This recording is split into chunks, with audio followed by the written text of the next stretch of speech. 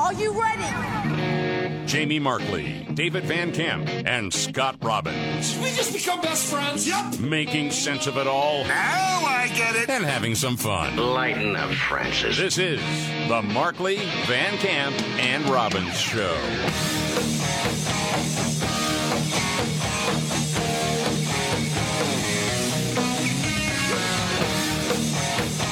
The Markley, Van Camp, and Robbins Show. I'm David Van Camp. There is Scott Robbins. Jamie Markley is out this week. He'll be back on Monday. Thank you so much for being here. It's another indictment day, Scott. Yes, it is. Yes, shoot up a rocket. Here we go again. Here we go. Special counsel Jack Smith, noted Subway fan, if you were paying attention to CNN a few weeks ago. Yeah. Mm-hmm. He has indicted Donald Trump again, this time related to his actions after the 2020 election. He's being charged with conspiracy to defraud the United States, conspiracy to obstruct an official proceeding, obstruction of an attempt to obstruct an official proceeding, and conspiracy against rights. Basically, Jack Smith is alleging that Donald Trump organized the Capitol riot on January 6th of 2021. And to really boil it down, it's because Trump claimed there was fraud. He was wanting people to look for fraud and rectify the situation, and apparently he broke the law. That's according to Jack Smith, not me. I mean, all of this is painfully obvious to anyone with two brain cells to rub together. I mean, this is a political attack. No other lawmaker would ever be charged with anything like this. And, I mean, what else can you say about it? We know this game. We know what this is all about. It's not a coincidence that all of these indictments are coming down with just over a year before the next presidential election, as the primary process is getting geared up in earnest now. The first Republican debate coming up later this month. I mean, everybody knows what this is. The real disagreement is whether or not it's a good thing. And to me, I think really if you take a step back and take your personal feelings about Donald Trump out of the equation, is this a healthy thing for the Republic or not? And I think most honest people will say no, it's not. And it opens up quite a Pandora's box moving forward because, again, all the liberals that are excited about this, remember, eventually the people that you hate will take power again. Now, you can rest assured that the current crop of Republicans will do absolutely nothing about it, but you might actually finally find somebody who is willing to take it right to you. And Donald Trump could still be president. I mean, you got to remember that. Yeah, yes. He very well could still win an election. So he's currently tied with Slow Joe. Yeah, I mean, they're in a dead heat right now. No matter what, no matter who's running, it's going to be pretty close in 2024. So, again, maybe pump the brakes on this one, but liberals aren't going to do that because they really don't think about what's next very often. It's just relentless attacks against their enemies. That's what it is. I just can't help when I hear this guy's name, Special Counsel Jack Smith. It's like everybody in the world has either known or worked for a guy named Jack Smith at some point in time in your life. Right. And I think that's why it's like, all right, we don't want any confusion about it because for a long time, I mean, even up until the day the Mueller report dropped, people were still calling him Robert Mueller. Right. And so it's like, okay, we'll get an easy name. All right. We're not going to worry about, David Weiss, whatever. We're not going to worry about hard names. Find me a guy named Jack Smith. Or Tom Jones. Or his real name is probably Thaddeus Grabarkowitz, but, they've changed it. So Trump's lawyer, John Lauro, was on Fox News and said, and really you read the indictment, and I think this is a pretty logical conclusion, that this is about criminalizing Donald Trump's free speech. Yeah. That's really what it comes down to here, because that's the central thesis, is that because he was saying things, he committed fraud. Well, that's not generally how this works, but here is, again, this is John Lauro, the lawyer for Donald Trump in this case. And what they've really done is invited now a relitigation of 2020, but this time in a criminal court, which is unprecedented. No sitting president has ever been criminally charged for his views, for taking a position. And by the way, is there any doubt there's two systems of justice in the United States? Was Hillary Clinton prosecuted for the Russian hoax? Were those individuals who said, don't worry about the Biden laptop because it's just Russian disinformation, are they being prosecuted? No. Only one person in America is being prosecuted for his political beliefs. And that should send a chill, a warning to every single American who one day wants to get up and say, this is what I believe in. I disagree with the Biden administration, but these are the beliefs I have. Because every person who does that now is subject to a potential criminal case. Well, and anybody who's a threat to the current regime, yeah, I think that's been demonstrated here because, the comparison to Hillary Clinton, I think, is pretty good. We know that her campaign did shop around this Russian collusion thing, the whole idea of the P tape and all of that. The White House was briefed on it. They knew it was the quote-unquote Clinton operation, and yet the FBI opened up counterintelligence investigations anyway, knowing that it was all a bunch of BS. Yeah. And how many people went to jail for that? You're telling me that's legal, but him calling people in Arizona to ask for favors when it comes to investigating potential voter fraud, that's apparently criminal? Give me a freaking break. I mean, that's absurd on its face, that you can manipulate the FBI and the intelligence agencies and you can actually use them to smear and try to take down a political opponent. No problem whatsoever. Perfectly legal. Nothing you can do about it. But in Donald Trump's case, because he had Rudy Giuliani running around the country, with his hair melting off his head. An idiot. Because apparently that is this horrible conspiracy to try to defraud the United States. Yeah, that's the real crime, the hair dye. All right. Yeah. Well, the real crime really is, Rudy Giuliani should be indicted for the bad dye job, honestly. Yeah, I agree. Or at least his hairdresser should. Did you see this guy on the Today Show? Lauro, Trump's lawyer? Yeah. Yeah. I didn't think he was going to get a word in edgewise there. No, for a while. Savannah Guthrie kept in her. Just went at him, man. Yeah, combative, man. Because to them, they think that Donald Trump is absolutely guilty of whatever, so whatever crime he's accused of, he should go to prison for it. The guy is facing at this point, if convicted on everything that he's facing so far, plus if he gets the maximum sentences allowed, you're talking about like 560 years in prison. Right. For what? Well, Savannah.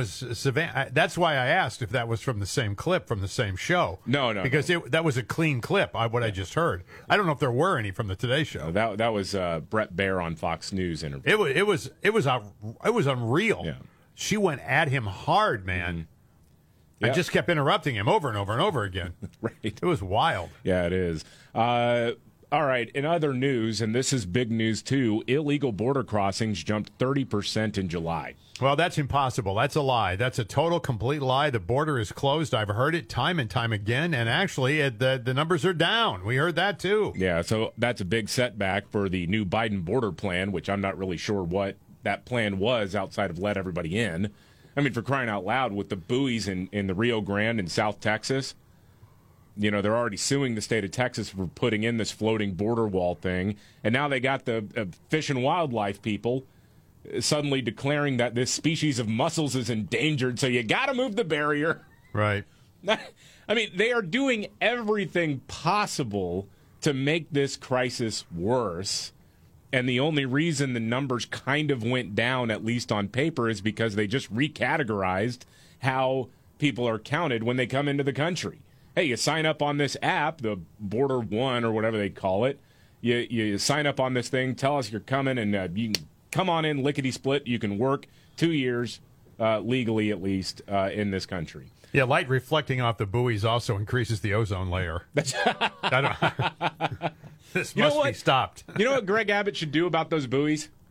The guy needs to put solar panels and windmills on them. Oh, yeah. And then say, we are generating clean power. Are you against clean power? Put a couple of fans on it, too, to pick up water, to generate. Sure. I like the idea, okay? Yeah. You just have to do that. Yes. And then you just call out the Biden administration for trying to kill Mother Earth. Do you know that it's hot in August in South Texas? Yeah. You want it to get cooler? Well, you better let Greg Abbott put solar panels on the buoys. On the buoys. But to your point, when you said, well, that's not possible, right? Right. Not possible that we've had a 30%. You're No. talking about in one sector only, Tucson sector, Arizona, 40,000 people crossing the border. And that's in Wow. addition to 50,000 people Yeah. who just got who got recategorized as legal entrants by the Biden administration. They're cooking the books, and it still looks bad because it is bad. It's a disaster. And to your point, when you say, well, it's impossible, I mean, I just want to trot out this little montage from, well, really just the last few months about how the border is secure, sir. My Republican colleagues claim that the border is open. Is the border open, Mr. Secretary? No, it is not. Do you continue to maintain that the border is secure? Yes, and we are working day in and day out to enhance its security. The border is secure. Let me be clear. The border is not open. And as you see, as I just laid out, our plan is indeed working. My extreme MAGA Republican colleagues, they create a fictional argument around what's happening at the border. We're executing a comprehensive strategy to secure our borders. We should be saying, okay, that's a good job there. The border is not open, and to say so is not only false, but is really an insult to the brave men and women of the Border Patrol who work every day to keep us safe. No, it's an insult to the brave men and women of the Border Patrol to tell them that the border is secure. You're not letting them do their jobs, or Biden's not letting them do their jobs. And then when somebody tries to do your job for you, like Governor Abbott, you sue him. It's clear. I mean, they want this to happen because if you didn't want it to happen, what would you do differently? I mean, the gaslighting is something unparalleled. Yeah. They've been saying this for months now. Mm-hmm. It's closed, and every month that goes by, there's more crossings. You say, well, they can't be closed. What? Are you telling me what I'm seeing with my own lying eyes is not true? Yes, that's exactly what they're saying. They know they're lying. You know they're lying. They know that you know phenomenal. they're lying, and they're going to say it anyway. Yeah, that's just fantastic. Yeah, it is. It really is. All right, on a lighter note here, the Women's World Cup is going on. Did you set your reminder? Did you know? Oh, gosh, Soccer, dang World it. Cup. Yeah. It's like at 5 o'clock Eastern, though, right? Yeah, U.S. women's team tied Portugal 0-0 the other day. Yeah. Yep. I know. Exciting, right? Yeah. Yes.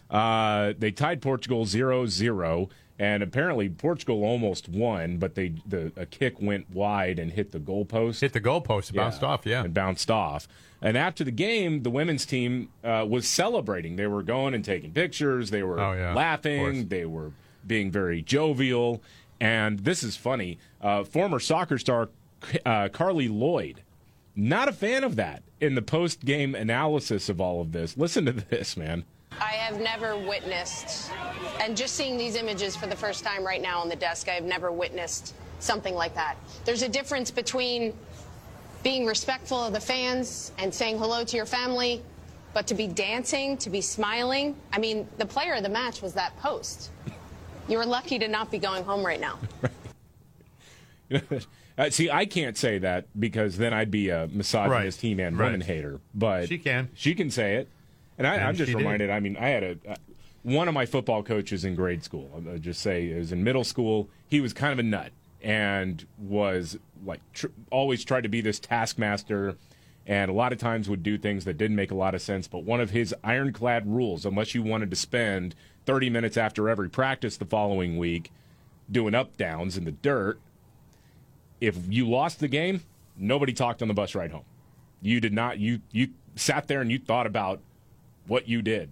Mm-hmm. If he didn't think you gave enough effort, you didn't talk on the bus. Or you'd be doing up-downs. Now, because I'm a blabbermouth, I did a lot of up-downs after practice. It's the Moneyball Billy Bean thing. Yeah. Is losing fun is losing fun. Then what are you having fun for? Right. Yeah, after he destroys the locker room. Fantastic. But yeah, you're out there. I saw them all, though, dancing and selfies and like they'd won something. No, it was 0-0. And then the conversation went to when Megan Rapinoe entered the game. You know, she's coming off the bench now, David. Uh-huh.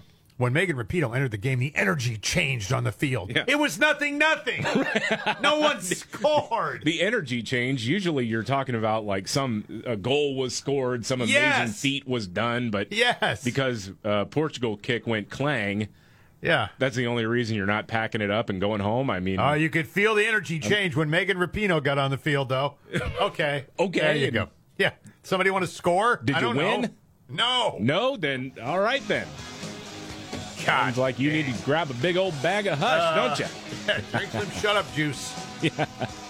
Oh, man. Okay, on the Biden corruption, one commentator says, hey, look, this whole phone call thing, just a gray area. We all know it. It's normal. We'll get to that and much more. This is the Markley, Van Camp, and Robbins Show. The Markley, Van Camp, and Robbins Show. I'm David Van Camp. There's Scott Robbins. Jamie Markley is on special assignment this week. He'll be back on Monday. Well, the news just popping now. Pittsburgh synagogue shooter. Remember the guy who shot up and murdered 11 people at the Tree of Life synagogue in Pittsburgh? Yes, I do. Yeah. Has been sentenced to death. Good. Rotten hell, scumbag. Yeah, all right. go. Yeah. And so that's the news that was just breaking. All right. Meanwhile, Democrats have settled on the spin that there was nothing inappropriate about Joe Biden being involved with his son's business because, well, just talking to his kid about the weather at business dinners. And there were a lot of burner phones involved, too. You know, if you want to talk to somebody about the weather, you got to use a burner phone. Well, sure. Yeah, that's because if you're wrong, you don't want them knowing your number. Yeah, well, right. I mean, that's or how to get a hold of you again. No. When I was a news reporter and I used to do on the scene severe weather coverage, I always had my burner phone. Yeah, you never know. Yeah. Well, I didn't. I didn't want to run the risk of the federal government, picking up on my conversations about the weather. That's right. And the IRS and all sorts of other three-letter agencies. Didn't want to worry about that. So I got my burner phone. Who doesn't have that? Yeah. CNN's Dana Bash, by the way, says, this whole thing is just kind of a gray area. Maybe it kind of looks unseemly, but whatever, Doesn't it appear shady? Does that mean that the president was involved in Hunter Biden's business dealings? No.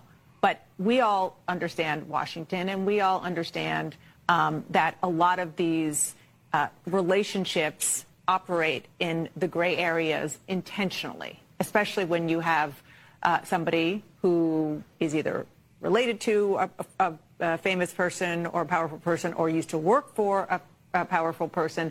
You want your clients to know that you can get them on the phone. Oh. Yeah. Jeez. Yeah, except the problem is that gray area existed between a father and his son, and the father is now president of the United States, and at the time was vice president of the United States, and happened to do a few favors for the people who were on the phone calls talking about the weather. Unbelievable. Again, I know gaslighting is an overused term, but it is. Give me a break, dude. It's a normal course of business and everything in Washington, D.C., of course. Everybody's dad's got connections in the Ukraine, right? Yeah, why not? All right.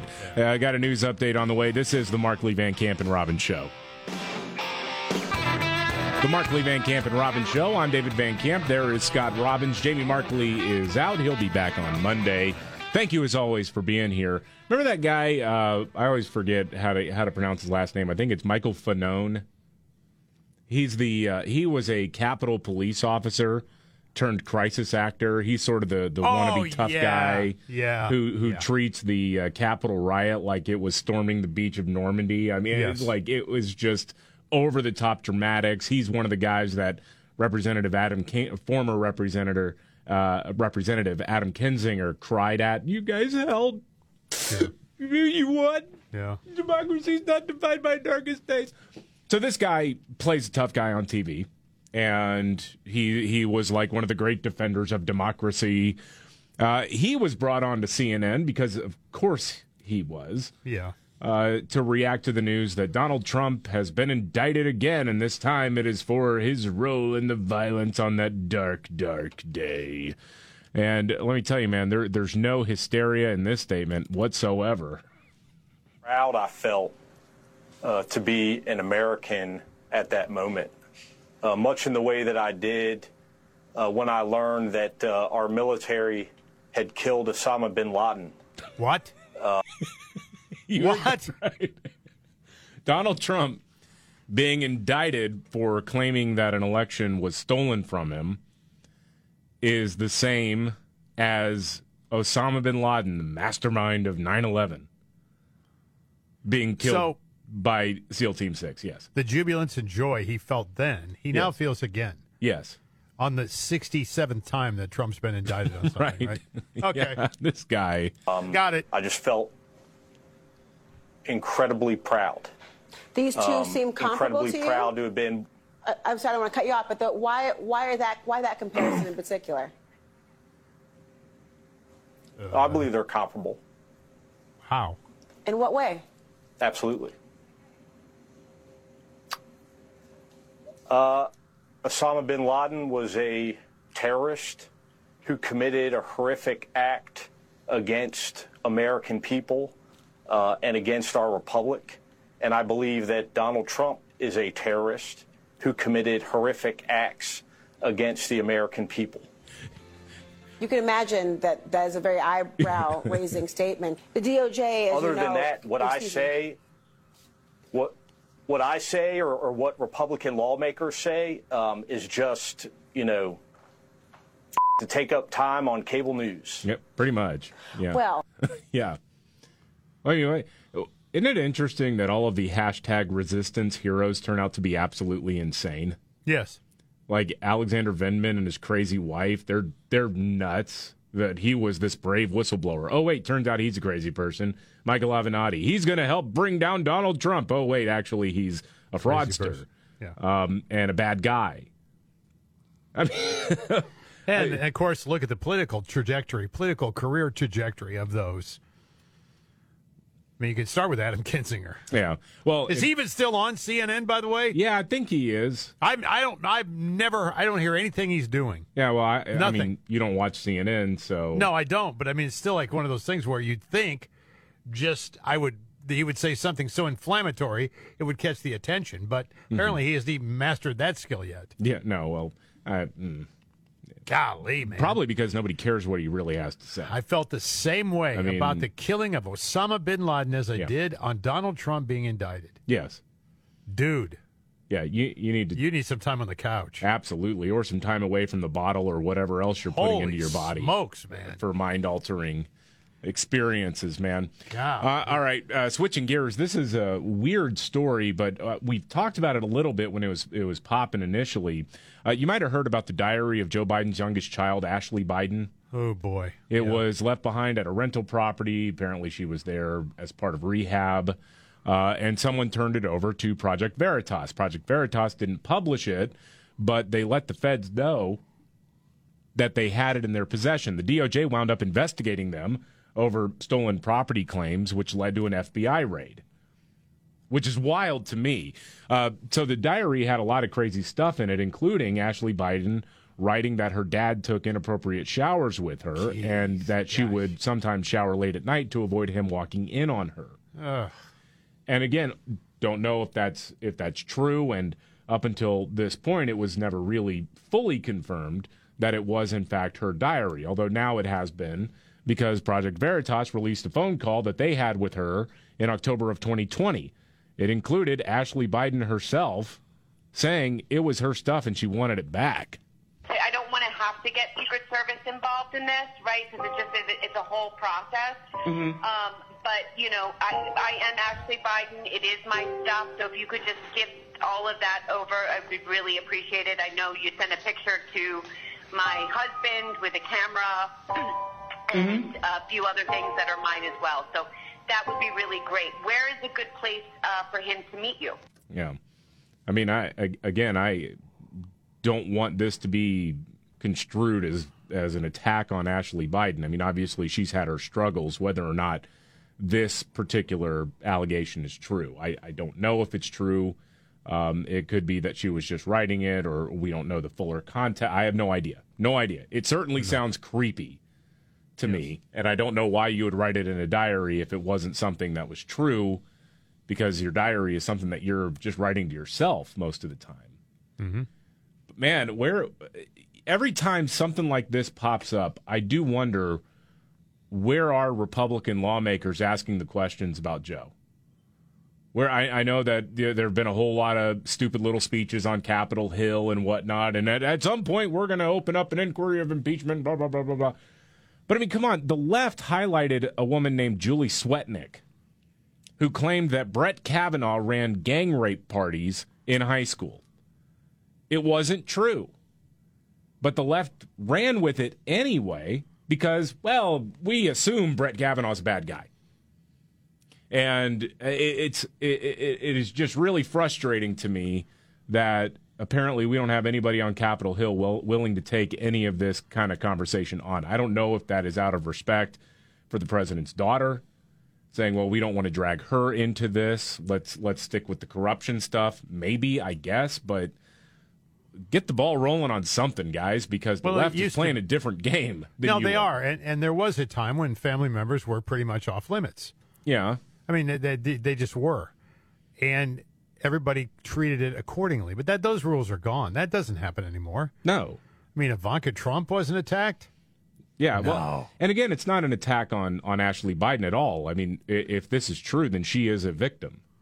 Well, there's yeah. no question about that. She's a victim, not a perpetrator, not somebody involved in wrongdoing. She was victimized by her dad, if it's true. Also, again, this is with Hunter and Ashley Biden. This is a man who portrays himself in the public as the family guy, old sweet Joe. Yeah. You know, and again, this goes back to the character of the guy saying these things, and we'll see. Yeah. But they'll leave it alone. I'm sure they will. There'll be no coverage. They probably will, probably because they know Joe Biden's got dirt on all of them, too. Yeah, probably. They don't want to open up that can of worms, do they? It's the mafia, man. It is. All right, that time of the show, we do this every day at this time.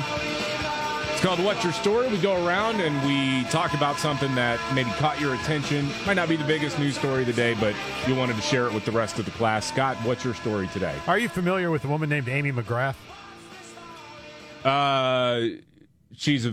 Is she the veteran who ran for Senate? Ran for Senate in Kentucky against Mitch McConnell. Yeah. Got killed. Yeah. And does a lot of posting now for liberal organizations. Yeah. I thought we'd moved on past the whole woke kids BS, but apparently we haven't at all.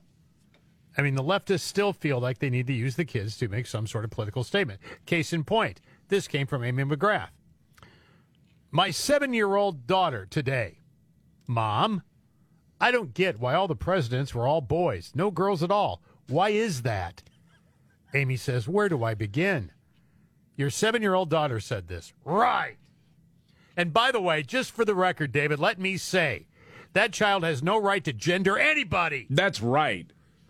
You don't know. Damn them. You don't know. Maybe Woodrow Wilson identified as a woman. You don't know that. You have no idea. And if he That's identified as such, then he is a woman. And you have to respect that.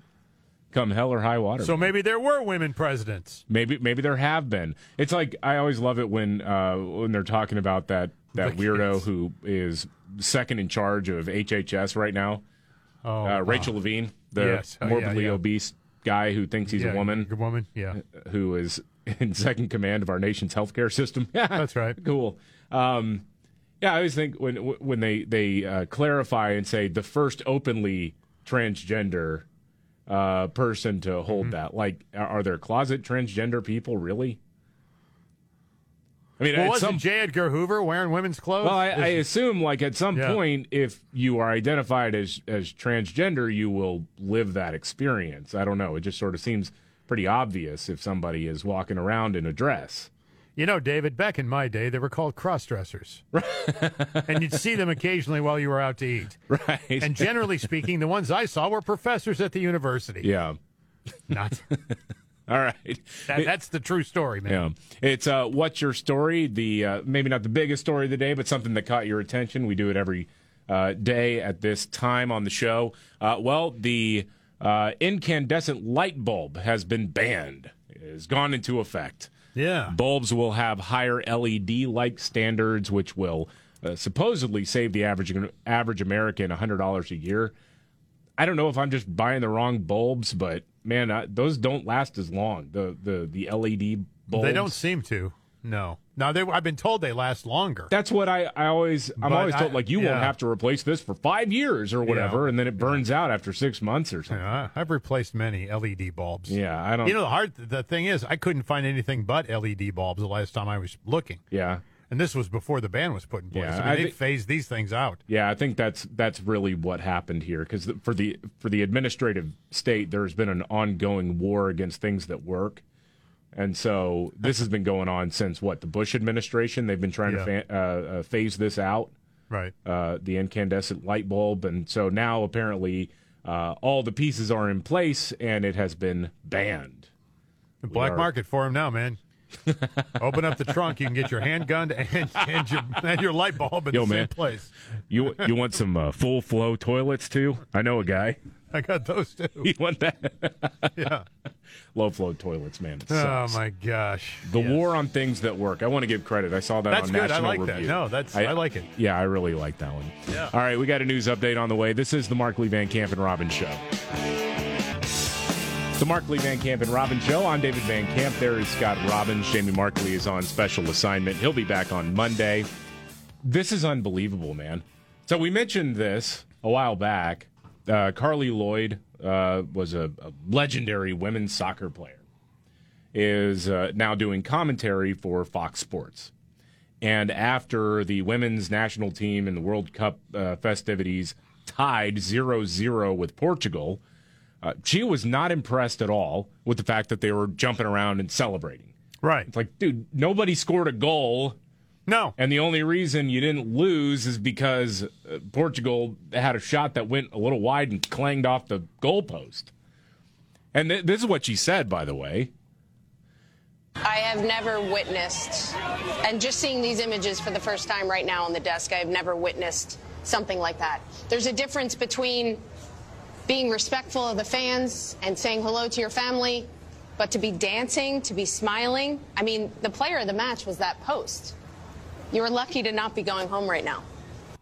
So I think a lot of people can appreciate that, because that, look, that's no different than what a lot of commentators will say about a football team, an NFL team, or a baseball team. Someone completely blows it, and they'll say that. They'll say something to that effect, like, I can't believe that X, Y, or Z happened, etc. But apparently this was not good, because you have to treat the women's club with kids' gloves. Sort of undercuts the message of strong, independent women, doesn't it? Well, yeah, they want equal, then let's be equal. You got to have the criticism, too, and Absolutely. I thought that was pretty fair criticism. So did I. New York Times published an opinion piece. The former U.S. women's national team star, Carly Lloyd, criticized the team after its draw in the World Cup. Her legacy was always complicated. It's not, I mean, and then they go in this deep dive on all, on her complaining about not having enough playing time, etc. Right. My only question is this really supposed to be a controversy here? I thought it was kind of a funny thing to say, the whatever, the post was the player of the game and whatnot. Right. It was funny. Yeah, it was, and it was accurate. Right, it's accurate. Yeah, you don't celebrate a tie. No. You just kind of say, okay, well, we survived, we lived to see another day, but that's about it. You're not jumping up and down hollering, man. It's like it's like in the NFL, you get a defensive end who gets a sack, his team is down like 28-0.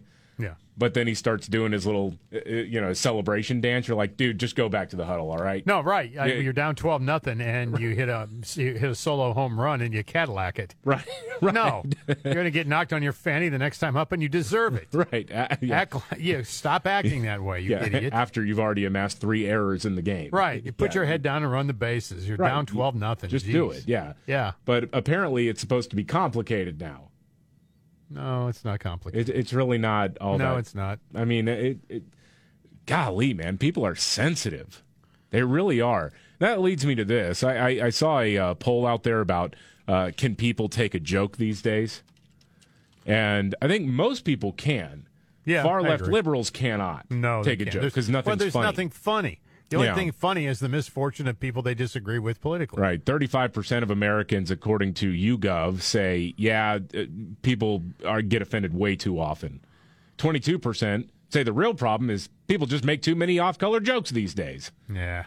I don't know about that, man, because there's a lot of jokes that used to be okay within my lifetime that you can't make anymore. Dude, there's a lot of people that simply don't do it. Right. Yeah. They don't because they don't want to wade into it. I mean, dude. And the opportunity we're missing as a populace of being knee-slappingly funny all the time, we've lost out because people are afraid to say it. But this is one of the reasons why guys like Bill Burr and Dave Chappelle have been so popular because they go where you're not allowed to go anymore. Right, and do it and don't care. Right, exactly. And people are starved for that. I really do believe that. I agree. All right, this is the Markley, Van Camp, and Robbins Show. Are you ready? Jamie Markley, David Van Camp, and Scott Robbins. We just become best friends. Yep. Making sense of it all. Now I get it. And having some fun. Lighten up, Francis. This is the Markley, Van Camp, and Robbins Show.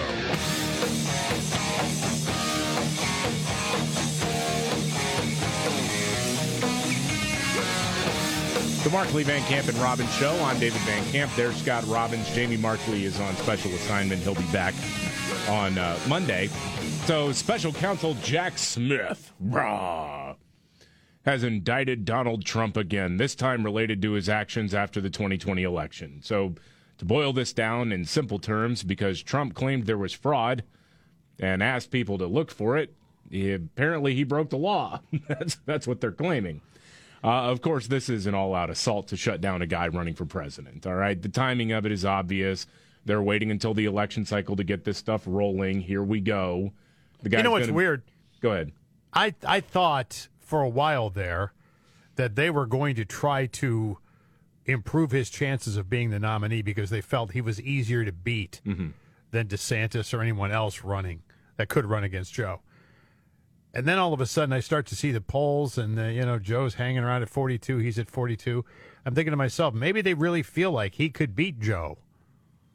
Oh, and now it's starting to spook them a little bit. Now they got to go after him even harder. Well, I think that both things can be true at the same time. You want to pump him up because for the primary, because obviously the guy has seen his polling among Republican voters go up ever since this witch hunt started to come to and start to sort of congeal. Right. But I also think if they keep the guy, they know that if they keep the guy in court long enough, one, like you pointed out yesterday, Scott, not going to have a lot of money for campaigning. No. I mean, you're already talking, what, $30 million that he spent on legal fees? They're bleeding him dry. And they're going to bleed the campaign dry. That's the goal here, and to damage him as much as possible. And certainly Trump could still beat Biden. But I think they are banking on the fact that if the guy's in court constantly getting updates to the American people about this, they feel like that's a good way of beating him. Nobody else in the Republican primary field is subject to this stuff right now. One of our listeners just suggested that if Trump really wants to make all this stuff go away, he should run as a Democrat. Not a bad idea. And just and change his name to Dawn, D-A-W-N. Right. And start wearing a dress. Right, there you go. And then they'll love him. Then he's going to be a hero. The darling of the left, yes. Right, exactly. I think it's interesting that last November, Joe Biden admitted that this is what this was. This is the federal government using every tool that it has available to it to try to kneecap a presidential candidate. Because the last time they tried to do it, it didn't work. Right. In 2016, when they sicked the FBI on him, it didn't work. So in this case, they're thinking, okay, well, if everything's out in the open, if everything's in a court of law, it won't really matter. We'll be able to dissuade enough people from voting for him because it just looks bad. To just say, well, he's under federal indictment in multiple jurisdictions. Oh, my gosh. And then you got state level and city level and all this stuff going on. So obviously Donald Trump's a criminal. He's a bad guy, blah, blah, blah. And then after the election, who cares, right? Will they send him to jail? I don't know. But it just kind of seems like the play is really about 2024 and making sure that Donald Trump is weak enough that he will not win the presidency. That's the goal, and you can't convince me otherwise. Right. And again, just a flashback here from last November, Joe Biden talking about this. The setup is, what do you say to foreign leaders who are worried that Donald Trump may take office again? And here's what he said. how do you reassure them if that is the reason for their questioning, that the former president will not return, or that his political movement, which is still very strong, will not once again take power in the United States? Well, we just have to demonstrate that he will not take power by if he does run, making sure he, under legitimate efforts of our Constitution, does not become the next president again. There you go. This was an accusation in search of a crime with Donald Trump.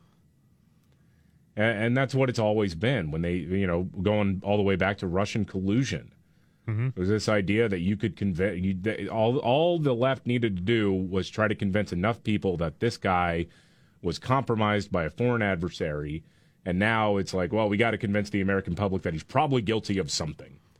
And so let's flood the zone with all of these legal challenges. One of them will stick. I'm convinced of that. I mean, this trial is going to be held in D.C., right? I mean, the guys. Yeah.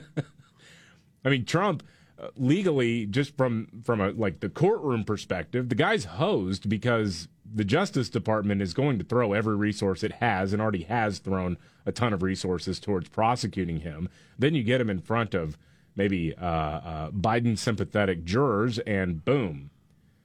There were some who said that what's that guy's name? Steve Bannon. Yeah. His trial over contempt of Congress or whatever, that was sort of the trial balloon to see if they could actually convict somebody who had a connection to Donald Trump. And I think that's proving to be true, that that really was the trial run here. Mm-hmm.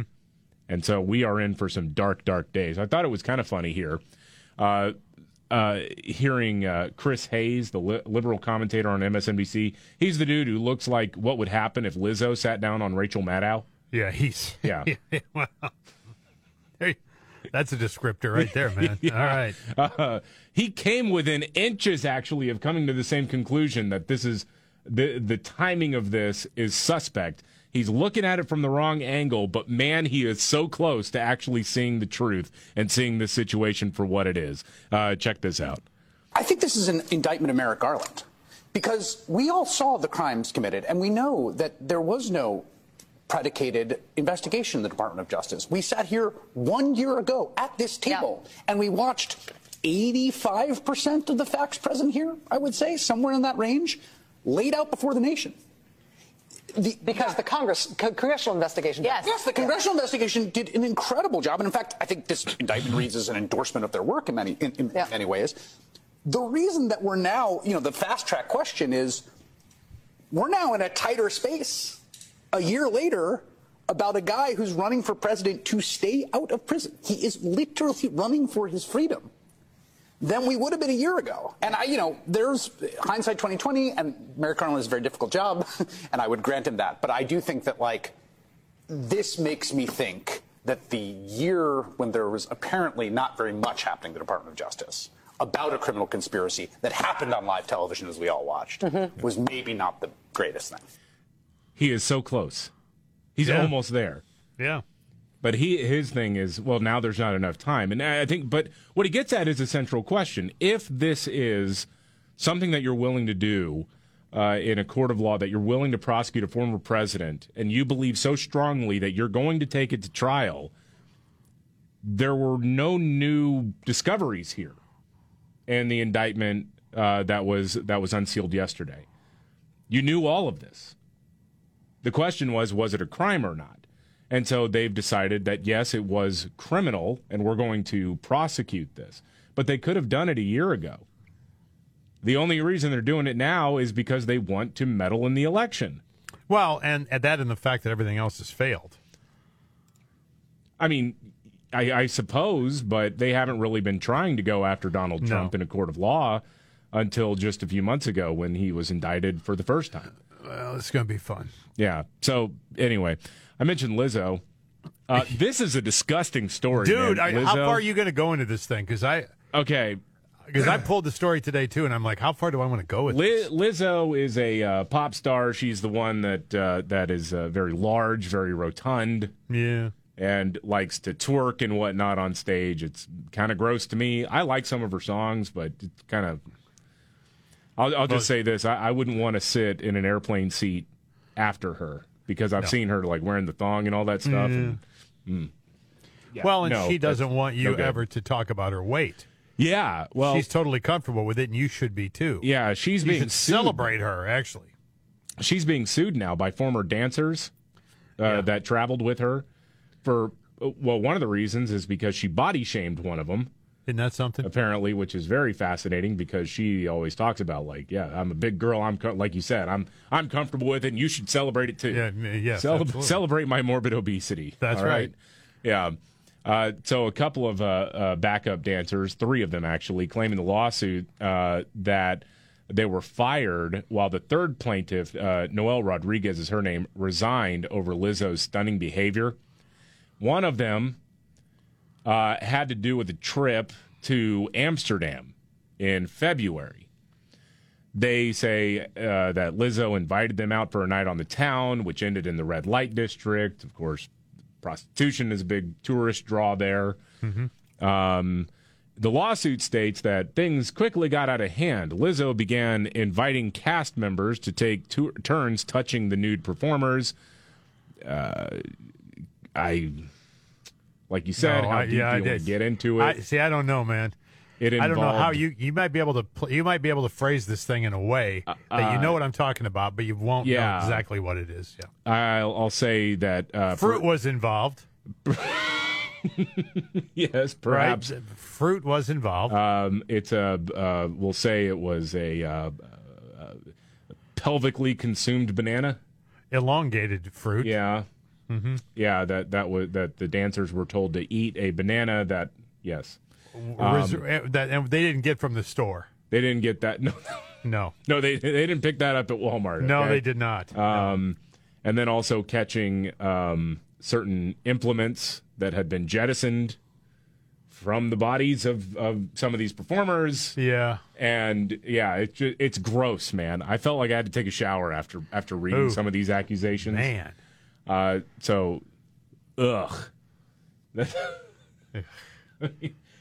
read this story and suddenly I just sort of clam up, huh? It's just well, I mean, this is one of those stories where, like, in the early '70s, if this was Led Zeppelin, you'd believe it right away. You go, "Oh, of course." Yeah, and they talk about it, but she's all this virtuous, I'm here for the big girls, and big girls don't be shy, and love your body, and blah, blah, blah, and all this garbage. And then she takes them out to a strip joint with hookers and does all sorts of tawdry things. And man. Yeah. Mm-hmm. Okay, well, again, who knows? If it is true, I don't know. I'll just say this. Do not, under any circumstances, try out her recipe for a banana split, okay? No. Just don't. No. You're going to be very disappointed. Don't make banana bread with it either. No, don't do that. No. You want a Lizzo fruit salad? Nope. Not even a little bit. I'd like a Lizzo, please. Yikes. This is the Markley, Van Camp, and Robbins Show. The Markley, Van Camp, and Robbins Show. I'm David Van Camp. There's Scott Robbins. Jamie Markley is out. He'll be back on Monday. Kamala Harris is a little afraid to have a conversation about Florida's history curriculum. Ron DeSantis threw out the challenge there, saying, hey, if you want to talk about our black history curriculum, and particularly about slavery, let's have that debate. Let's have that conversation. Mm-hmm. Well, Kamala Harris won't do it. Instead, she settled on lying about what it says, claiming that Florida is teaching kids that slavery was good, that it had redeeming qualities, and blah, blah, blah. When that is not at all what the curriculum says. It does talk about gaining skills that then enslaved people were able to utilize to adapt and overcome their terrible circumstances, which is actually standard in a whole lot of lessons around the country. But they have just decided to lie to people about it, and it works because, well, media is in the pocket of the Democrat Party. Ron DeSantis, again, asked her to talk about it, and, well, she responded during a speech. This strong lady, Kamala Harris, she just doesn't even want to talk about it. Doesn't want to have the conversation. No. Well, I'm here in Florida. And I will tell you, there is no round table, no lecture, no invitation we will accept to debate an undeniable fact. Oh, God. There were no redeeming qualities of slavery.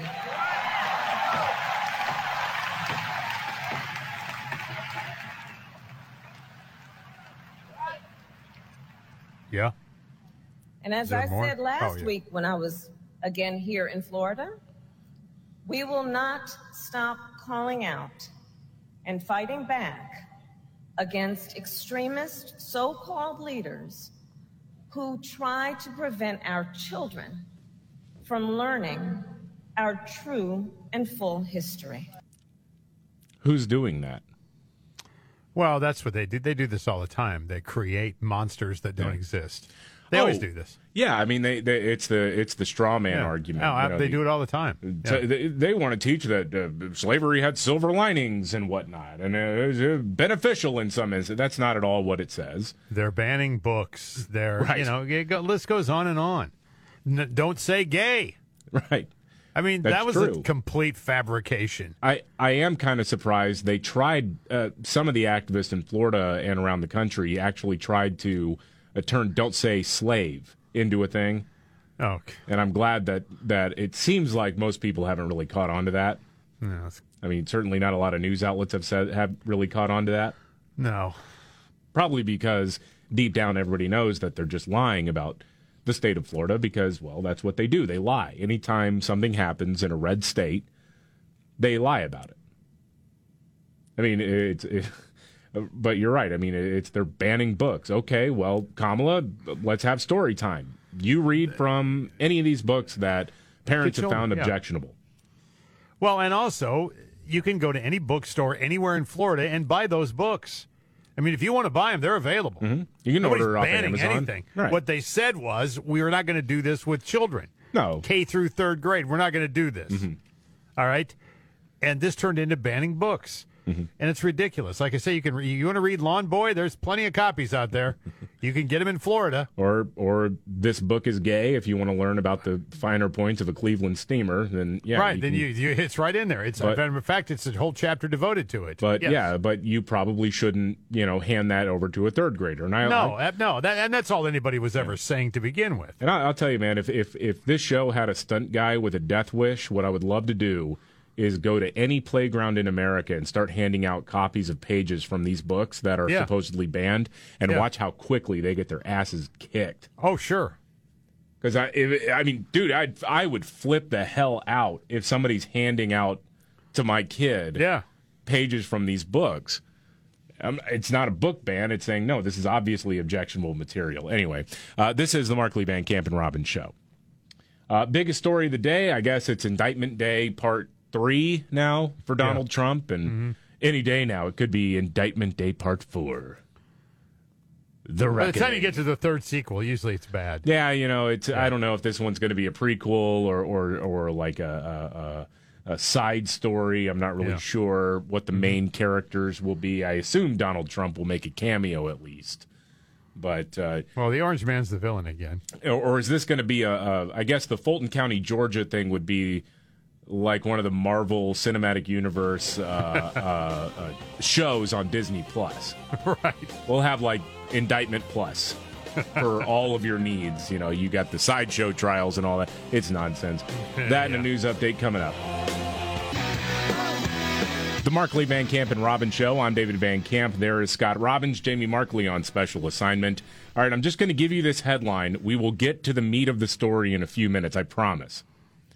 But I love the headline, Scott. All right? Okay, yep. Zoo in China denies speculation that its bears are actually humans in disguise. Oh, dude, I saw this thing. All right, we will get to that in just a few minutes, okay? Oh, my gosh. I promise you.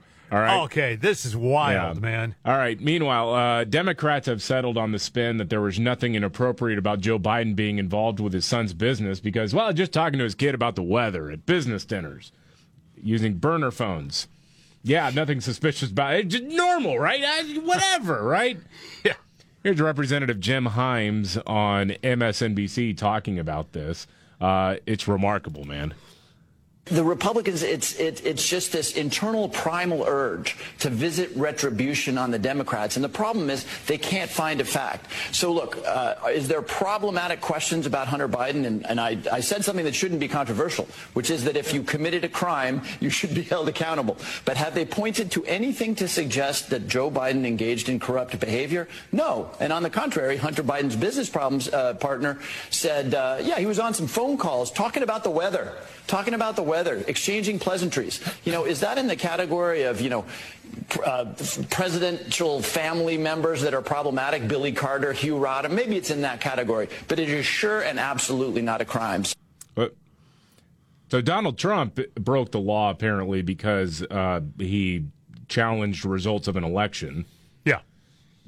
But Joe Biden, denying that he ever spoke to his kid about business and then being caught in a lie on that part.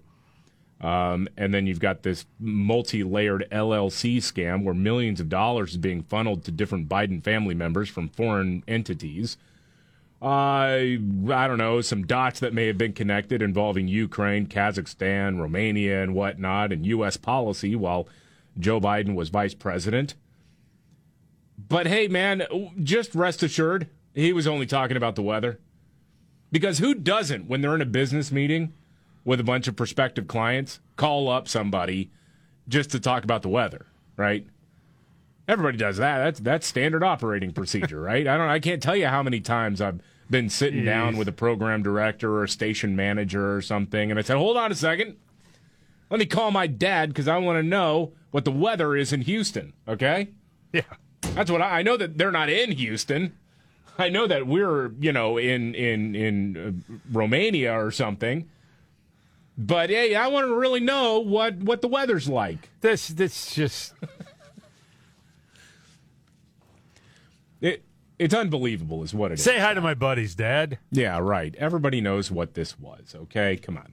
All right. Meanwhile, yes, as I mentioned, Special Counsel Jack Smith has indicted Donald Trump again. And in short, it's because Trump claimed there was fraud, and he says that broke the law because you encouraged people to try to figure out ways to expose voter fraud and whatnot.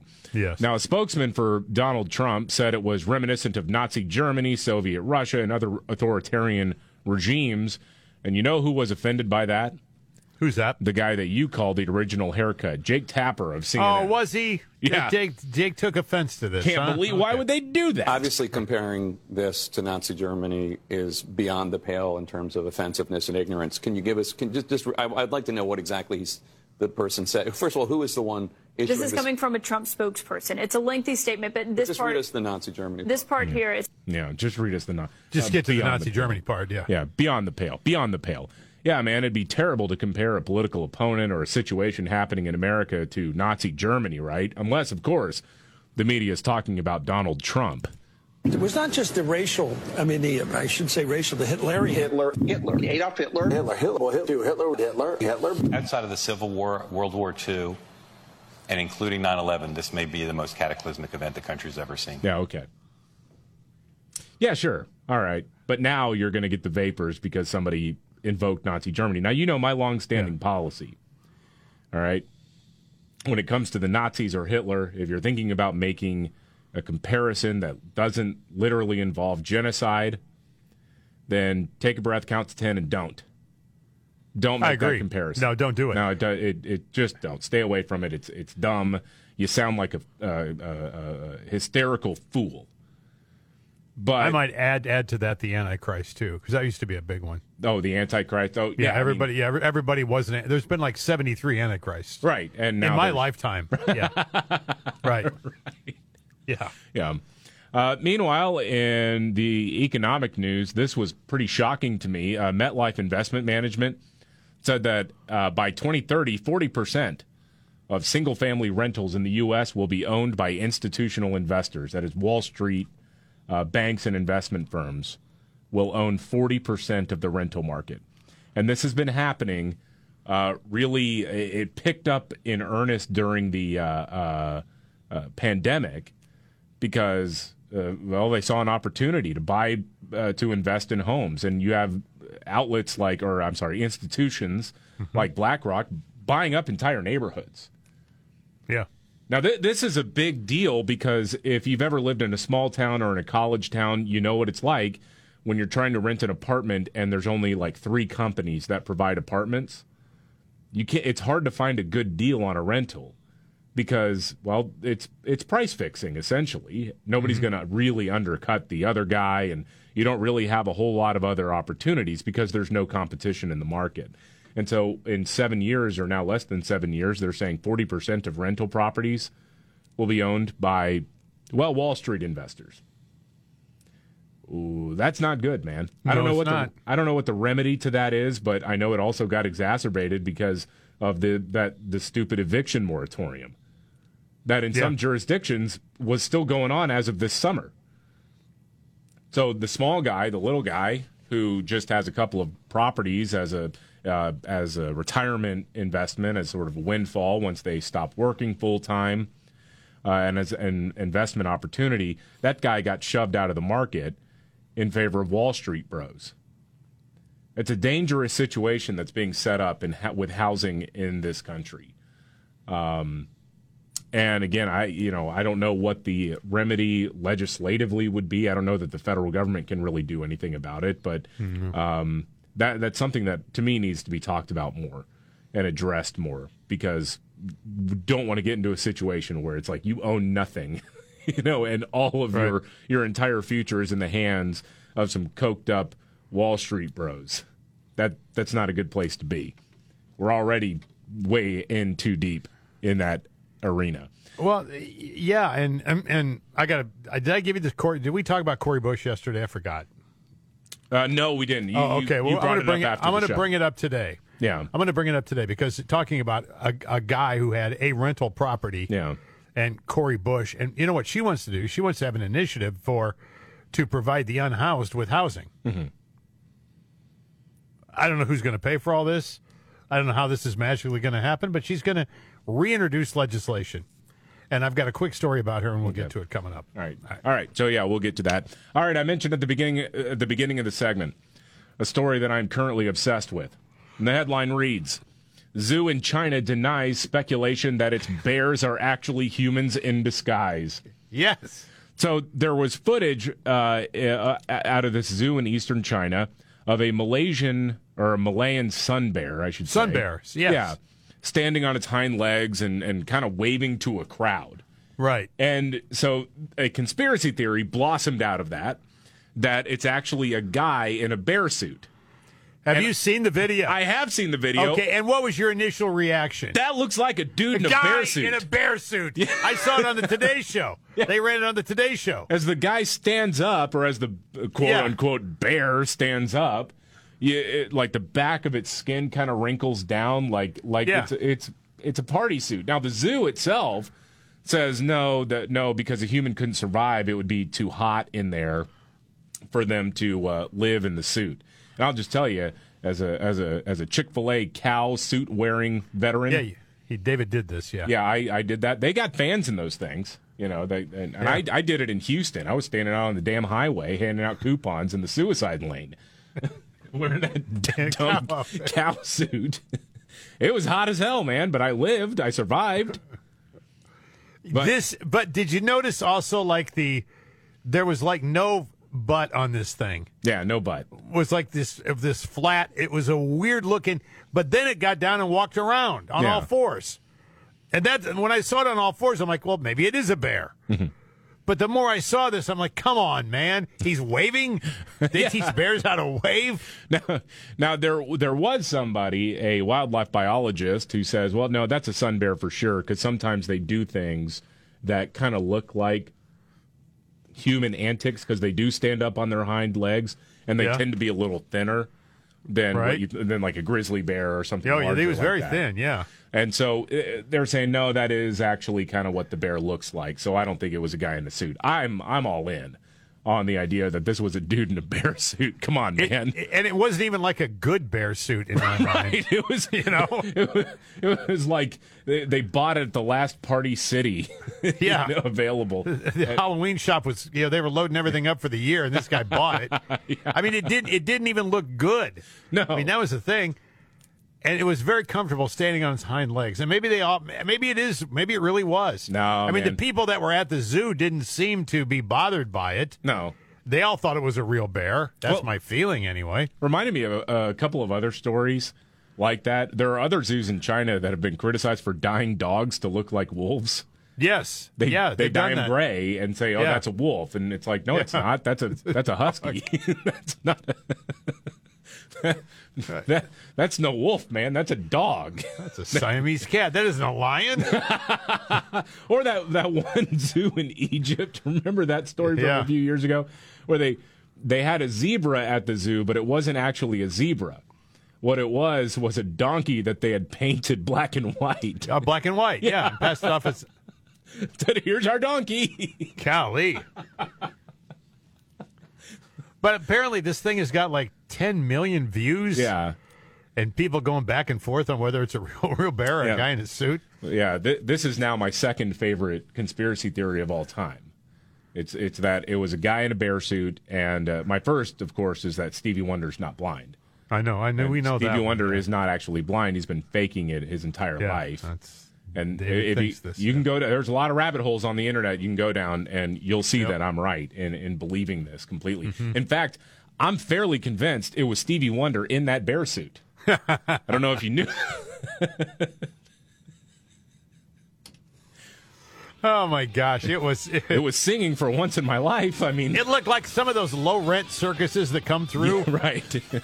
It's like, Steve's Circus, one night only at the mall parking lot or something. All right. Yeah. Coming up, 58% of pet owners would do this for their pet. It's ridiculous, but we'll talk about it. This is the Markley, Van Camp, and Robbins Show. The Markley, Van Camp, and Robbins Show. I'm David Van Camp. There is Scott Robbins. Jamie Markley is out today. So, of course, we all know Special Counsel Jack Smith has indicted Donald Trump again, this time for trying to overturn the 2020 election. Now, his lawyer's out there reacting to the news and reacting to Jack Smith's insistence that they have a speedy trial. John Lauro is the lawyer for Donald Trump in this case. Tells the Today Show that, the speedy trial thing, that's not really on the table here because we need time to prepare. It's kind of absurd. When he could get a word in edgewise with Savannah Guthrie on the Today Show, this is what he had to say. The special counsel said yesterday he would like to see a speedy trial. That is 70 days from now. Are you ready to go? Would you like to see a speedy trial? Well, the speedy trial right is the defendant's right, not the government's right. So we're entitled to understand what the charges are. We're entitled to do our own investigation. The special counsel or the Justice Department, the Biden Justice Department, has had 3 years to investigate this. To take President Trump to trial in 90 days, of course, is absurd. The question is, why do they want to do that? If you want to seek justice, then you need to offer President Trump an opportunity to get a hold of all the evidence and understand what the facts are. Yeah, but it's not really about justice. It's about kneecapping a political rival of the big guy, of Joe Biden. I like the way they dragged the Biden thing out for 5 years, and they went this one in 90 days. No kidding, right? Isn't that funny? Yeah, 5 years. This one, we got to move along quickly, yes. Yeah, we got to get this done. We got to get the trial, or at least have the prospect of a trial looming out there. Mm-hmm. They want to do this. They want to hurt Donald Trump as much as they possibly can. And look, I still maintain, no, these charges never should have been brought, but at some point, one of these is going to result in a conviction. I mean, especially if you're trying the case in D.C., come on, man. I mean, where are you going to find anybody who has any sort of sympathetic ear towards Donald Trump, much less a neutral one? I mean, that's one of the reasons why there's generally not been a push to ever seriously consider prosecuting a former president, because where do you find any impartial juror or jury? Right. How is that possible? Mm-hmm. You can't. You got like the most famous guy in the world. Yeah, that's going on trial here, but again, it's not really about seeking justice or anything else. It's about trying to make a point. If you push back against the D.C. machine, if you make a mockery of Bushwood, We will absolutely make your life a living hell. That's what they have told Donald Trump and anybody else who wants to try to do the same thing. Nice Bushwood reference, by the way. Well, yeah, that was the whole thing, is Donald Trump was Rodney Dangerfield in Caddyshack, right? Right. He's like, this place is a dump. I might buy it, you know. Meanwhile, on a lighter note, apparently most pet owners say they would probably do about anything for their pet. Yeah. In a survey of pet owners, 58% of people say that they would donate a kidney to a pet if they could.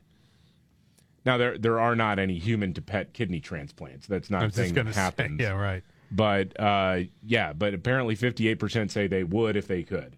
Would you donate a kidney to a kitty To cat? my cat?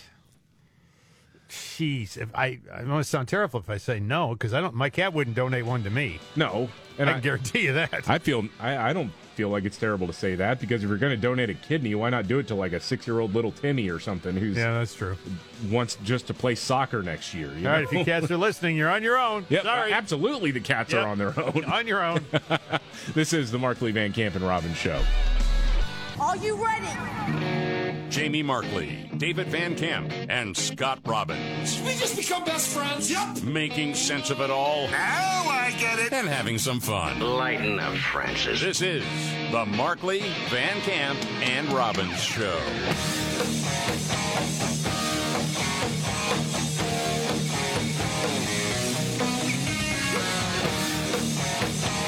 The Markley, Van Camp, and Robbins Show. I'm David Van Camp. There's Scott Robbins. Jamie Markley is out today. He'll be back on Monday. Boy, you miss a little, you miss a lot, huh? Yeah. Over the break, in the last few minutes, 6 minutes or so, Tucker Carlson has dropped a new episode of his Twitter show. And you know what it is? No. It's an interview with Devin Archer. Really? Devin Archer, Hunter Biden's business associate. Now, we are working feverishly to go through it. It's about 12 minutes long. And we are working feverishly to get through some of the clips. Okay? Yeah. Holy mackerel, is this not a huge get for a guy whose career was supposedly over because he got the boot from Fox News. All right, so I got one clip here that we can play. Again, Devin Archer is the former business associate and friend of Hunter Biden, who has dropped the bombshell that, Joe was kind of involved in Hunter's business dealing. Because of course he was. Yep. All right, here is the first clip that I have turned around here. So you worked with Hunter Biden in a bunch of different businesses. What were the specific skills that he brought to clients? Well, at the end of the day, he had a career in Washington, graduated Yale Law School, and had a very big network in D.C., and brought that know-how and understanding of D.C. and ultimately the Biden brand. The Biden brand, ultimately. Yeah, we've heard a lot about the Biden brand recently. Yeah, the Biden brand, you got access to, at the time, the second most powerful man in the world. The vice president at the time. This is incredible. I cannot wait to get to more of this. I mean, we can just start rolling it if you want, because I'm incredibly interested. I know I am now. We got a couple of guys going through this right now to turn around interviews here, but again, I'm sucked into it now. Yeah, from Tucker Carlson here. We'll just go ahead and try to pick this up here as it rolls along. As soon as this computer decides to, actually start working for me. Here we go. What were the specific skills that he brought to clients? Well, at the end of the day, he had a career in Washington, graduated Yale Law School, and had a very big network in D.C., and brought that know-how and understanding of D.C. and ultimately the Biden brand. The know-how, so as far as I could tell, he wasn't doing legal work. He wasn't in the counsel's office at Burisma, right? No. So the network and the Biden brand sounds like the kind of key component of what he was bringing. Yep.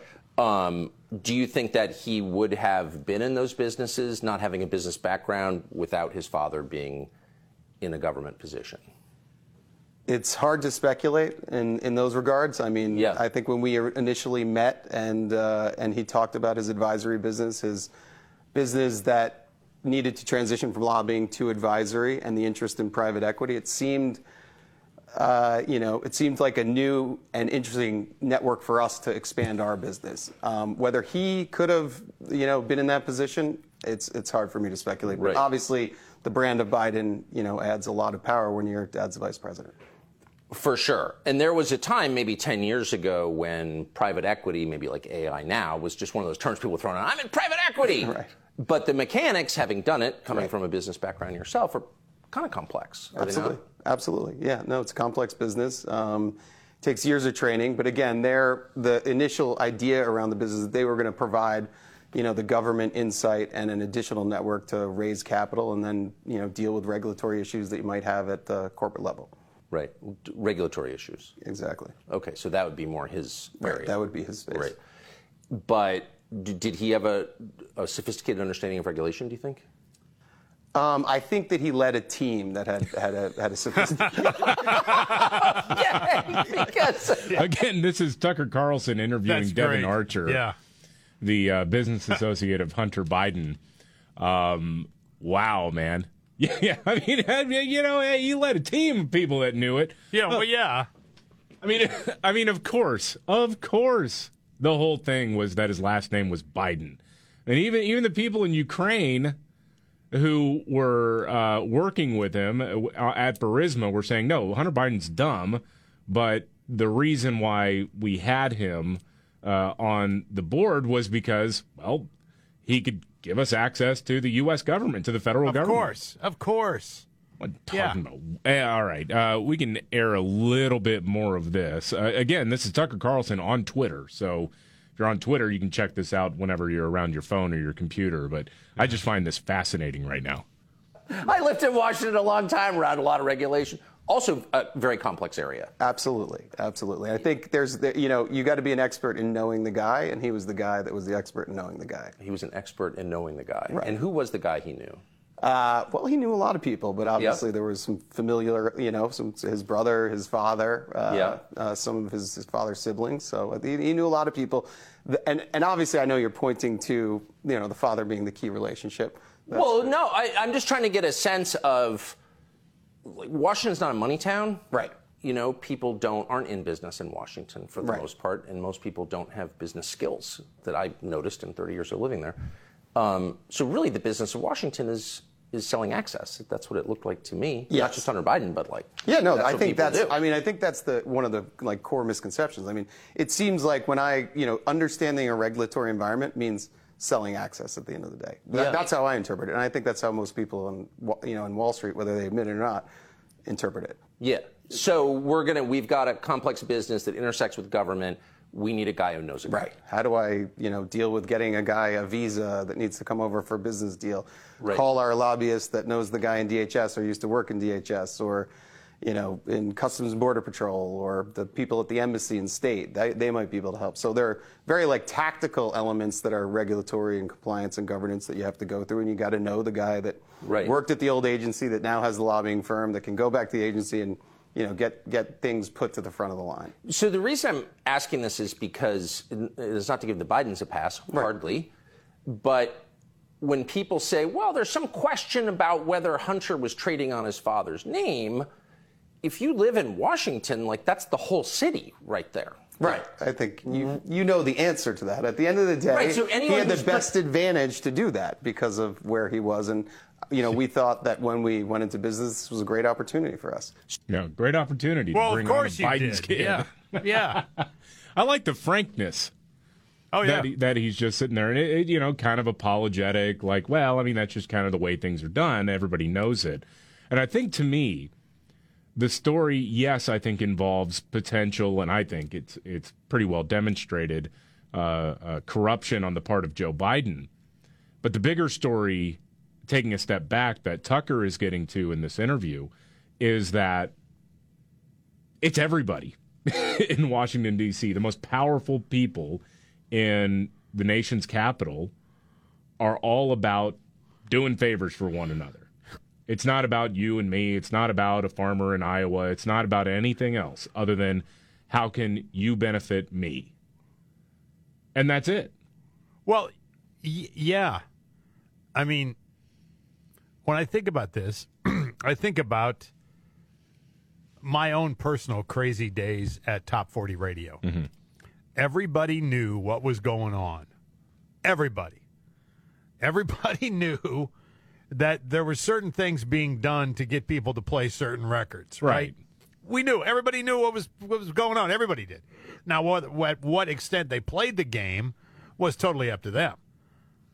But there were guys playing the game all the time. Mm-hmm. I mean, and that's just the way. That was business. That's how it worked. I mean, and I think that's true in a lot of different businesses. But in this case, we're talking about government. We're talking about them actually creating things that are bad for you because they get something in return. Yeah. I mean, it's filthy. It's so dirty. Well, they talk about draining the swamp. I don't know if that's possible. No, and I think it's so entrenched now. Well, I think what you got to do, and I know Trump has mentioned this, DeSantis has mentioned this. It's you get the administrative state, the deep state, whatever you want to call it, the all the departments that make up the federal government. You decentralize them. Yeah, take them out of D.C. And it reminds me of after Trump won the election in 2016. Chuck Todd on NBC News made a joke about how mainstream media, especially Washington and New York media, missed a lot of things about what the general feeling was in America. Mm-hmm. And he had made the joke that, well, maybe we need to start having, maybe NBC News needs to invest in a Des Moines bureau. And, for him, it was this elitist sort of, kind of thing. But I'm sitting here going, yeah, you probably should. You should. I mean, I know you like the access and the proximity to power, but let's dismantle that. Let's get all of these halls of power out of the Washington, D.C. area. But you're right. I don't know if it's possible. There are so many people entrenched in that. And they would have so many legal challenges being mounted against them. Oh, sure. I mean, it would be ridiculous. And again, I don't know how you could do it, but I'd be willing to try. Mm-hmm. I'd be willing to try. But also, these reporters and news people who circle around that area also have access to certain things. Yeah. If I mean, this is going on all the time. Yeah. I mean, there's a reason that they're mouthpiece for the current administration. Yeah. They have access to people. They have access to people. They have access to things. They get to go to all the cool cocktail parties. Mm-hmm. They have access to whatever Congress critter they want or senator or whatever. They could do that. I mean, everybody's jockeying for position, but they have the lead in that. Yeah. It's back scratching stuff, man. All right, there's a lot more to get to from this interview with Devin Archer, and we'll bring you the updates on that and anything else that comes up. And that's kind of the story to me right now is that Devin Archer has done this interview with Tucker Carlson. Yeah. We'll get some more highlights from that coming up in a minute. And another news update. This is the Markley, Van Camp, and Robbins Show. The Markley, Van Camp, and Robbins Show. I'm David Van Camp. There's Scott Robbins. Jamie Markley is out. He'll be back on Monday. Boy, we are going to be having to dig into this a lot for the rest of the show today and a lot tomorrow. But Tucker Carlson has released a new episode of Tucker on Twitter, and it is an interview with Devin Archer, the business associate of Hunter Biden, who testified in a closed-door hearing in D.C. earlier this week. Now, there's a lot of spin happening with Democrats right now. We've heard, of course, they just talked about the weather. Joe Biden didn't even know who was on the line when, Hunter would call him up and put him on speakerphone with all of the prospective investors and whatnot, trying to close the deal. Joe just didn't know. He just wanted to talk about the weather, right? Yeah. Well, Tucker gets to the heart of this with Devin Archer. And I want to say this. Devin Archer is not, it doesn't appear to be at least, going both barrels against the Bidens. He is kind of tiptoeing along a very fine line in describing what it is. perhaps because he'd be implicated in whatever happens with the Bidens. I don't know that. That's just speculation purely on my part. But also he was friends with Hunter, so, probably still not willing to totally throw him under the bus. But this is remarkable. Tucker gets to the heart of the issue here by saying, well, come on, Joe knew what was happening, right? You had to know, at least. I mean, he must have understood that was kind of what his son was selling. Well, that's hard for me to speculate on that. But, I guess my question, just to keep it to the facts, Joe Biden, then the sitting vice president, knew that there were Hunter's business associates in the room. Yeah, I think I could definitively say at particular dinners or meetings, he knew there were business associates, and or if I was there, I was a business associate too. Yeah. So I think, or if, any of the other colleagues from the D.C. office or the New York office were there. So, yeah, at times there were. From the, to be, completely clear on the calls, I don't know if it was an orchestrated call in or not. It certainly was powerful, though, because, if you're sitting with a foreign business person and you hear the vice president's voice, that's prize enough. I mean, that's pretty impactful stuff for anyone in the world. Yeah. I don't know if they were orchestrated beforehand or whatnot. Yeah. Come on, man. He wants to say it, but he won't. Yeah. I just don't believe that you would call your dad out of the blue and say, hey, by the way, I'm here with a Chinese businessman. Why don't you say hello? Right. No, I mean, Joe's waiting for the call. Everybody knows that. At least if you're willing to sort of step back and look at this for what it is. Man, it is... there are a few other clips I want to get to, and we'll if we have time, we'll get to this. I do want to talk a little bit about the Trump indictment, because I'm loving the takes that I'm seeing come out, because Trump's been indicted again, this time for his claims of voter fraud and his attempts to get state legislatures and whootot to find fraudulent votes, rectify vote counts, et cetera, things like that. Whoopi Goldberg on The View had a remarkable take, and it's this is why people fought World War II. What? Yeah, listen to this. Really, this is really sad.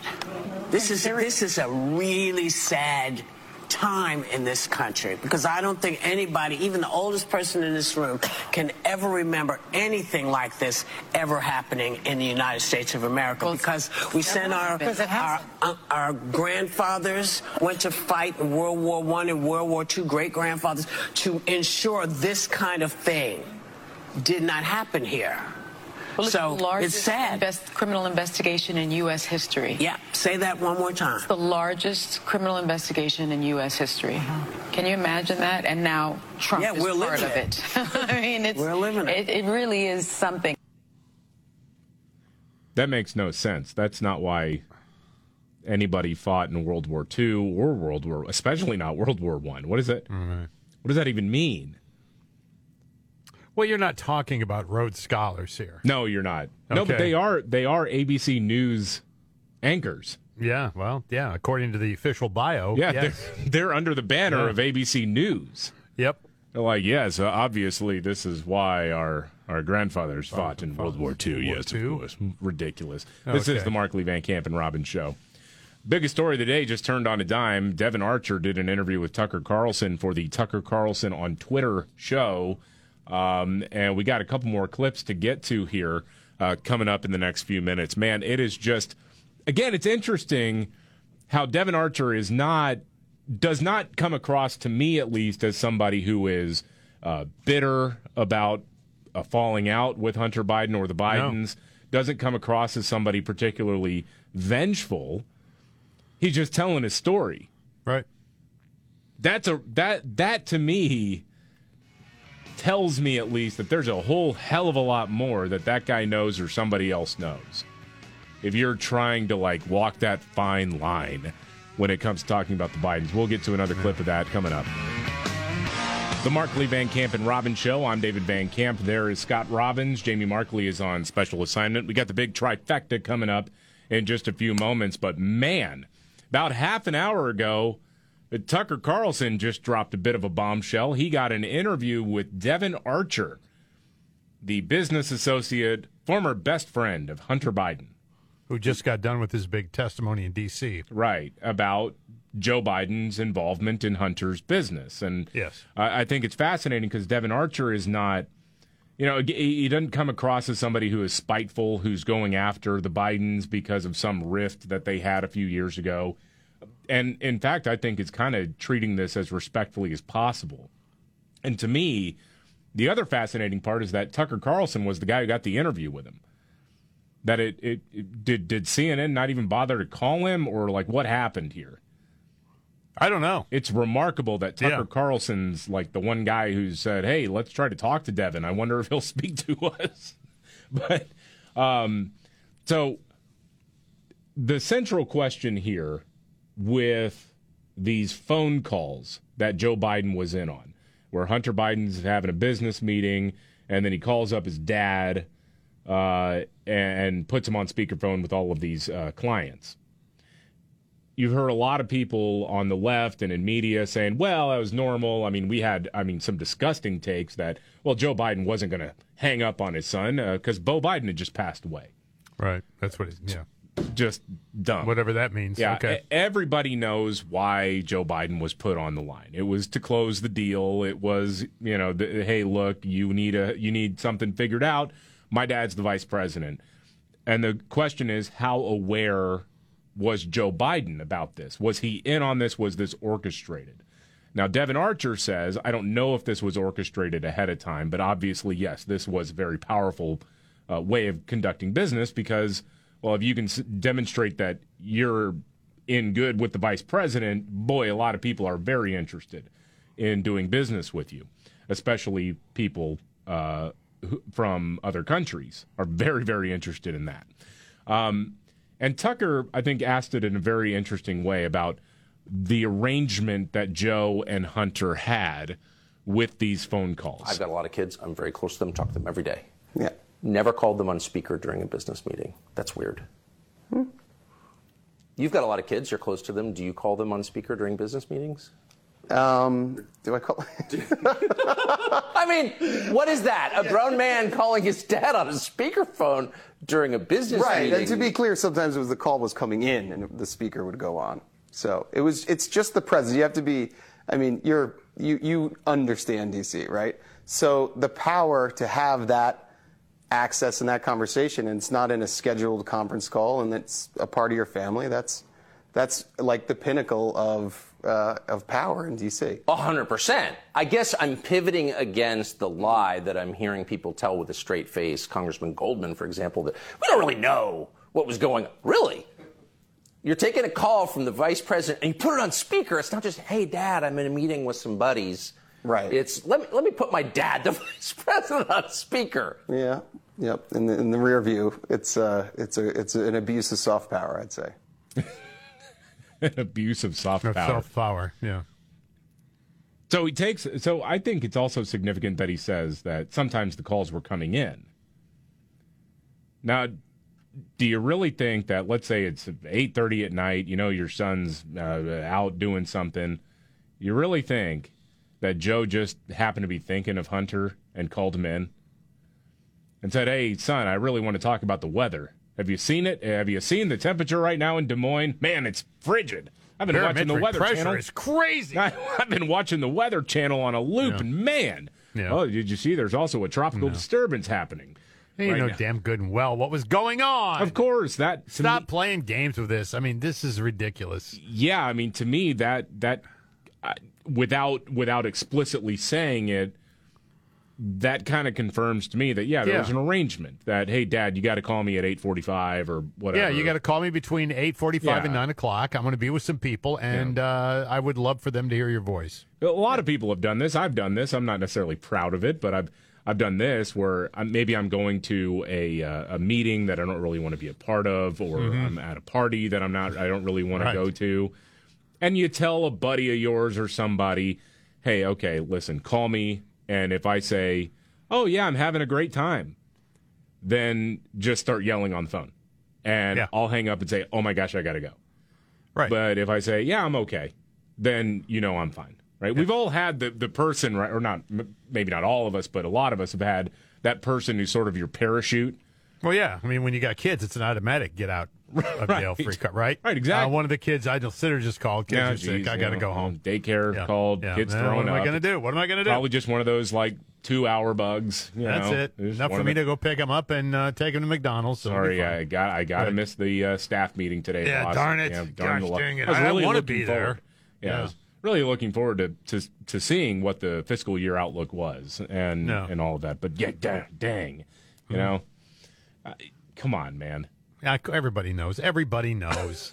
This is so goofy. We're playing this game. I mean, everybody, the guy, Hunter Biden, and I thought it was interesting that the judge told him to get a job. He doesn't have any idea what a job, what a real job even is. Oh no, never he had one. If it's not selling access to his dad, then what does he have? That was his job. All right, that was his full-time job, and you'll never be able to convince me that Joe didn't benefit from it.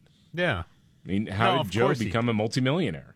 Well, we know that too, but it's all these things. And again, the broader story, aside from the here and now immediacy of it, with regards to the current sitting president, is really hearing Devin Archer describe that this is just how Washington works. I mean, we all know that, but it's interesting to me to hear somebody on the inside absolutely say, yeah, a lot of deals get done because, well, people are looking out for themselves. That's right. It's not about you, the taxpayer. No. You know, if you benefit, great, whatever. But really, the goal is to make sure that contracts get signed. It's never really been about you. No. Yeah, that I get to pad my bank account. Yes. That's what it's all about, always. Mm-hmm. Yep. And it's a real shame that this is where we are in this country. All right, you ready for your big trifecta? Yeah, let's do it. All right, Let's here go. We go. Are you ready? 1, 2, buckle my shoe. It's the 3 most important news stories of the day. I hit the trifecta. Well, at least according to Scott Robbins. It's the trifecta on the Markley, Van Camp, and Robbins Show. All right, it's the trifecta, top 3 stories of the day according to Scott Robbins. We count them down 3 to 1 the way Casey Kasem taught us. Of course, Casey Kasem usually along for the ride, but he vacations with Jamie Markley. Either that or he just doesn't like me. I don't know. We did have a rough falling out a few years ago. So anyway, we'll start at number 3. Scott, number 3, Cori Bush, far-left representative out of St. Louis, just got called out, and it's a fascinating story. It really is. It's not every day you run across a story like this either about this man tweeted out to Cori Bush after she tweeted about being unhoused and babbled on about introducing some socialist Marxist nonsense about the unhoused Bill of Rights. Now, she's run this up the flagpole before, and it got no traction, but she wants to do it again because America is evil and racist. We know that. So Cori tweeted out, I know what it's like to be unhoused. I once lived in my car with my 2 kids. No one should have to experience that. That's why I've reintroduced the unhoused Bill of Rights. Okay. Well, just so happens, a guy by the name of Jimmy Swanson tweeted back, hey, you once lived in my parents' home in Hazelwood, Missouri. You stopped paying rent for almost 2 years. It was a conservative Christian Army serviceman that helped you for quite some time. Do you ever talk about that, or have you ever thanked my dad for his charitable support? Crickets on the other end. Yeah. Jimmy wanted to text back, wanted to send another tweet out saying, hey, I just called my dad. I stand corrected. It was only 1 year. My dad pulled out the rental contract and a notice to vacate to confirm. It was the longest year of my family's life.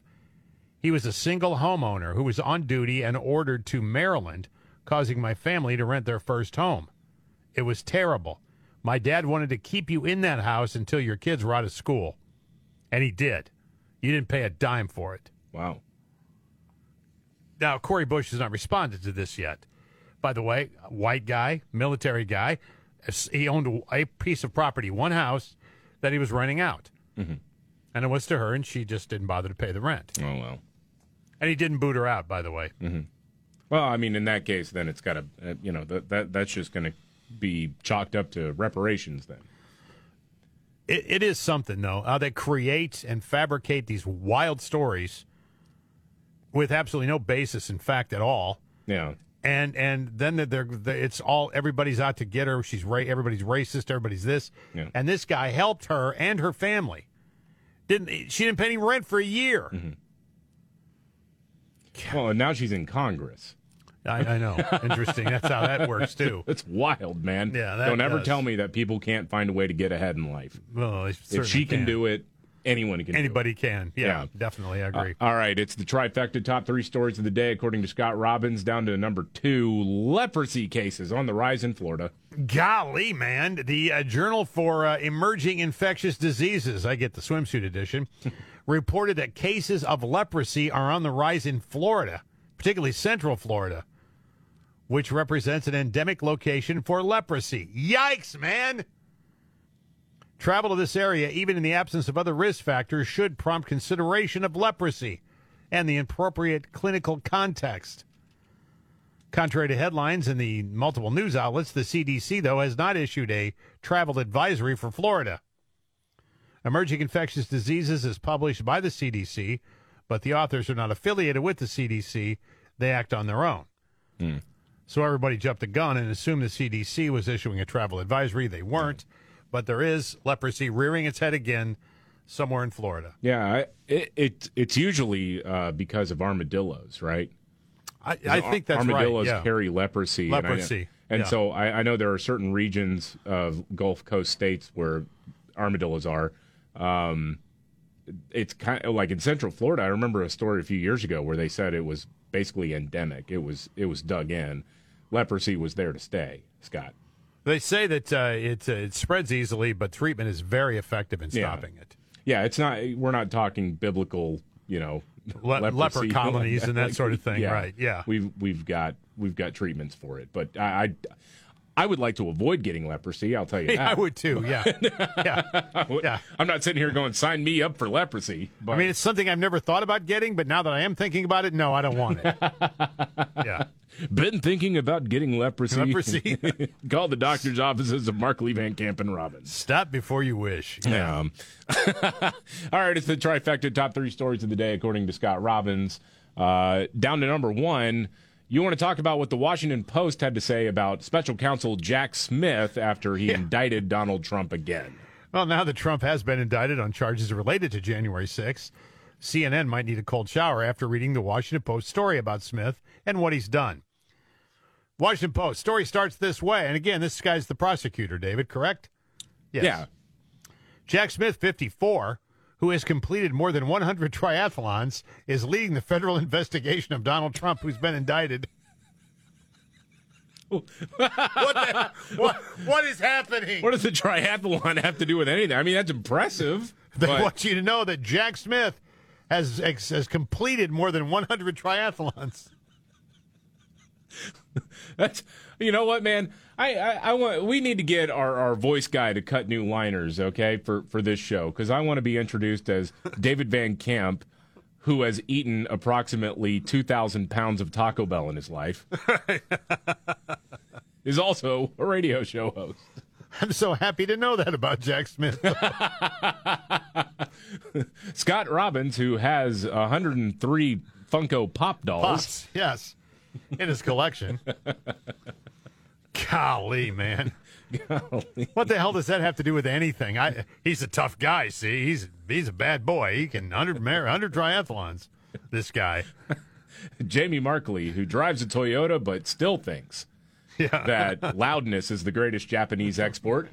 Of all time. Of all time. Is also hosting this show. I like that. I like the idea of just giving that sort of non sequitur. Just random, facts. Yeah, right. Scott Robbins, who's wearing a Baltimore Orioles hat today. Yeah, very rare that I wear the Orioles hat, but I have them all, so there you go. I can't believe you still wear it because Major League Baseball hates you so damn much. I know. Everybody reminds me every day of that, by Good. the way. Keep reminding Scott that Major League Baseball hates his freaking guts. That's the trifecta. We got a news update on the way. Also, Nimrod's in the news. This is the Markley, Van Camp, and Robbins Show. The Markley, Van Camp, and Robbins Show. I'm David Van Camp. There is Scott Robbins, Jamie Markley on special assignment. Don't have a lot of time left here to get into the details here, but Devin Archer has done an interview with Tucker Carlson, and this is just part 1 that we've been going over for the last hour or so. There will be another one dropping, evidently, in the next day or two. Devin Archer being Hunter Biden's business associate, former best friend. In less than an hour, this interview on Twitter has got almost 1 million views. Now, the way that Twitter captures views is basically you watch a certain amount of it and then it's done. So I'm not saying that almost 1 million people have watched the whole thing. But even if it's like 10% of it, within 1 hour, he's amassing that amount. I mean, this thing, and every time I refresh the page, it's more and more views, more and more eyeballs on this thing. I hope this really does manage to reach a lot of people. I think what Tucker's trying on Twitter is a fascinating thing because it is the ultimate cutting through of mainstream media. It's just, here's the interview. You judge for yourself if you want to watch it, if you want to listen to it, whatever. You get to decide what your takeaway is from it. I think this is really interesting. Can't wait to see what else he got out of this guy. All right, it's time for Nimrod's in the News. When the going gets tough. Damn it, this is too hard. The dumb get dumber. All right, Ian. It's Nimrod's in the News on the Markley, Van Camp, and Robbins show. I love the poorly educated. All right, 21-year-old man in Mississippi escaped from a correctional facility last August. He was doing a 7-year sentence for aggravated assault. He was going to be released last December, but after he fled the prison, he broke into a nearby home and held 3 people at gunpoint for hours. Then he stole a car from one of the hostages and crashed it. They rearrested him. Now he's been sentenced to more than 40 years after escaping. There you go. Well, there you go. All right. That's Nimrod's in the News.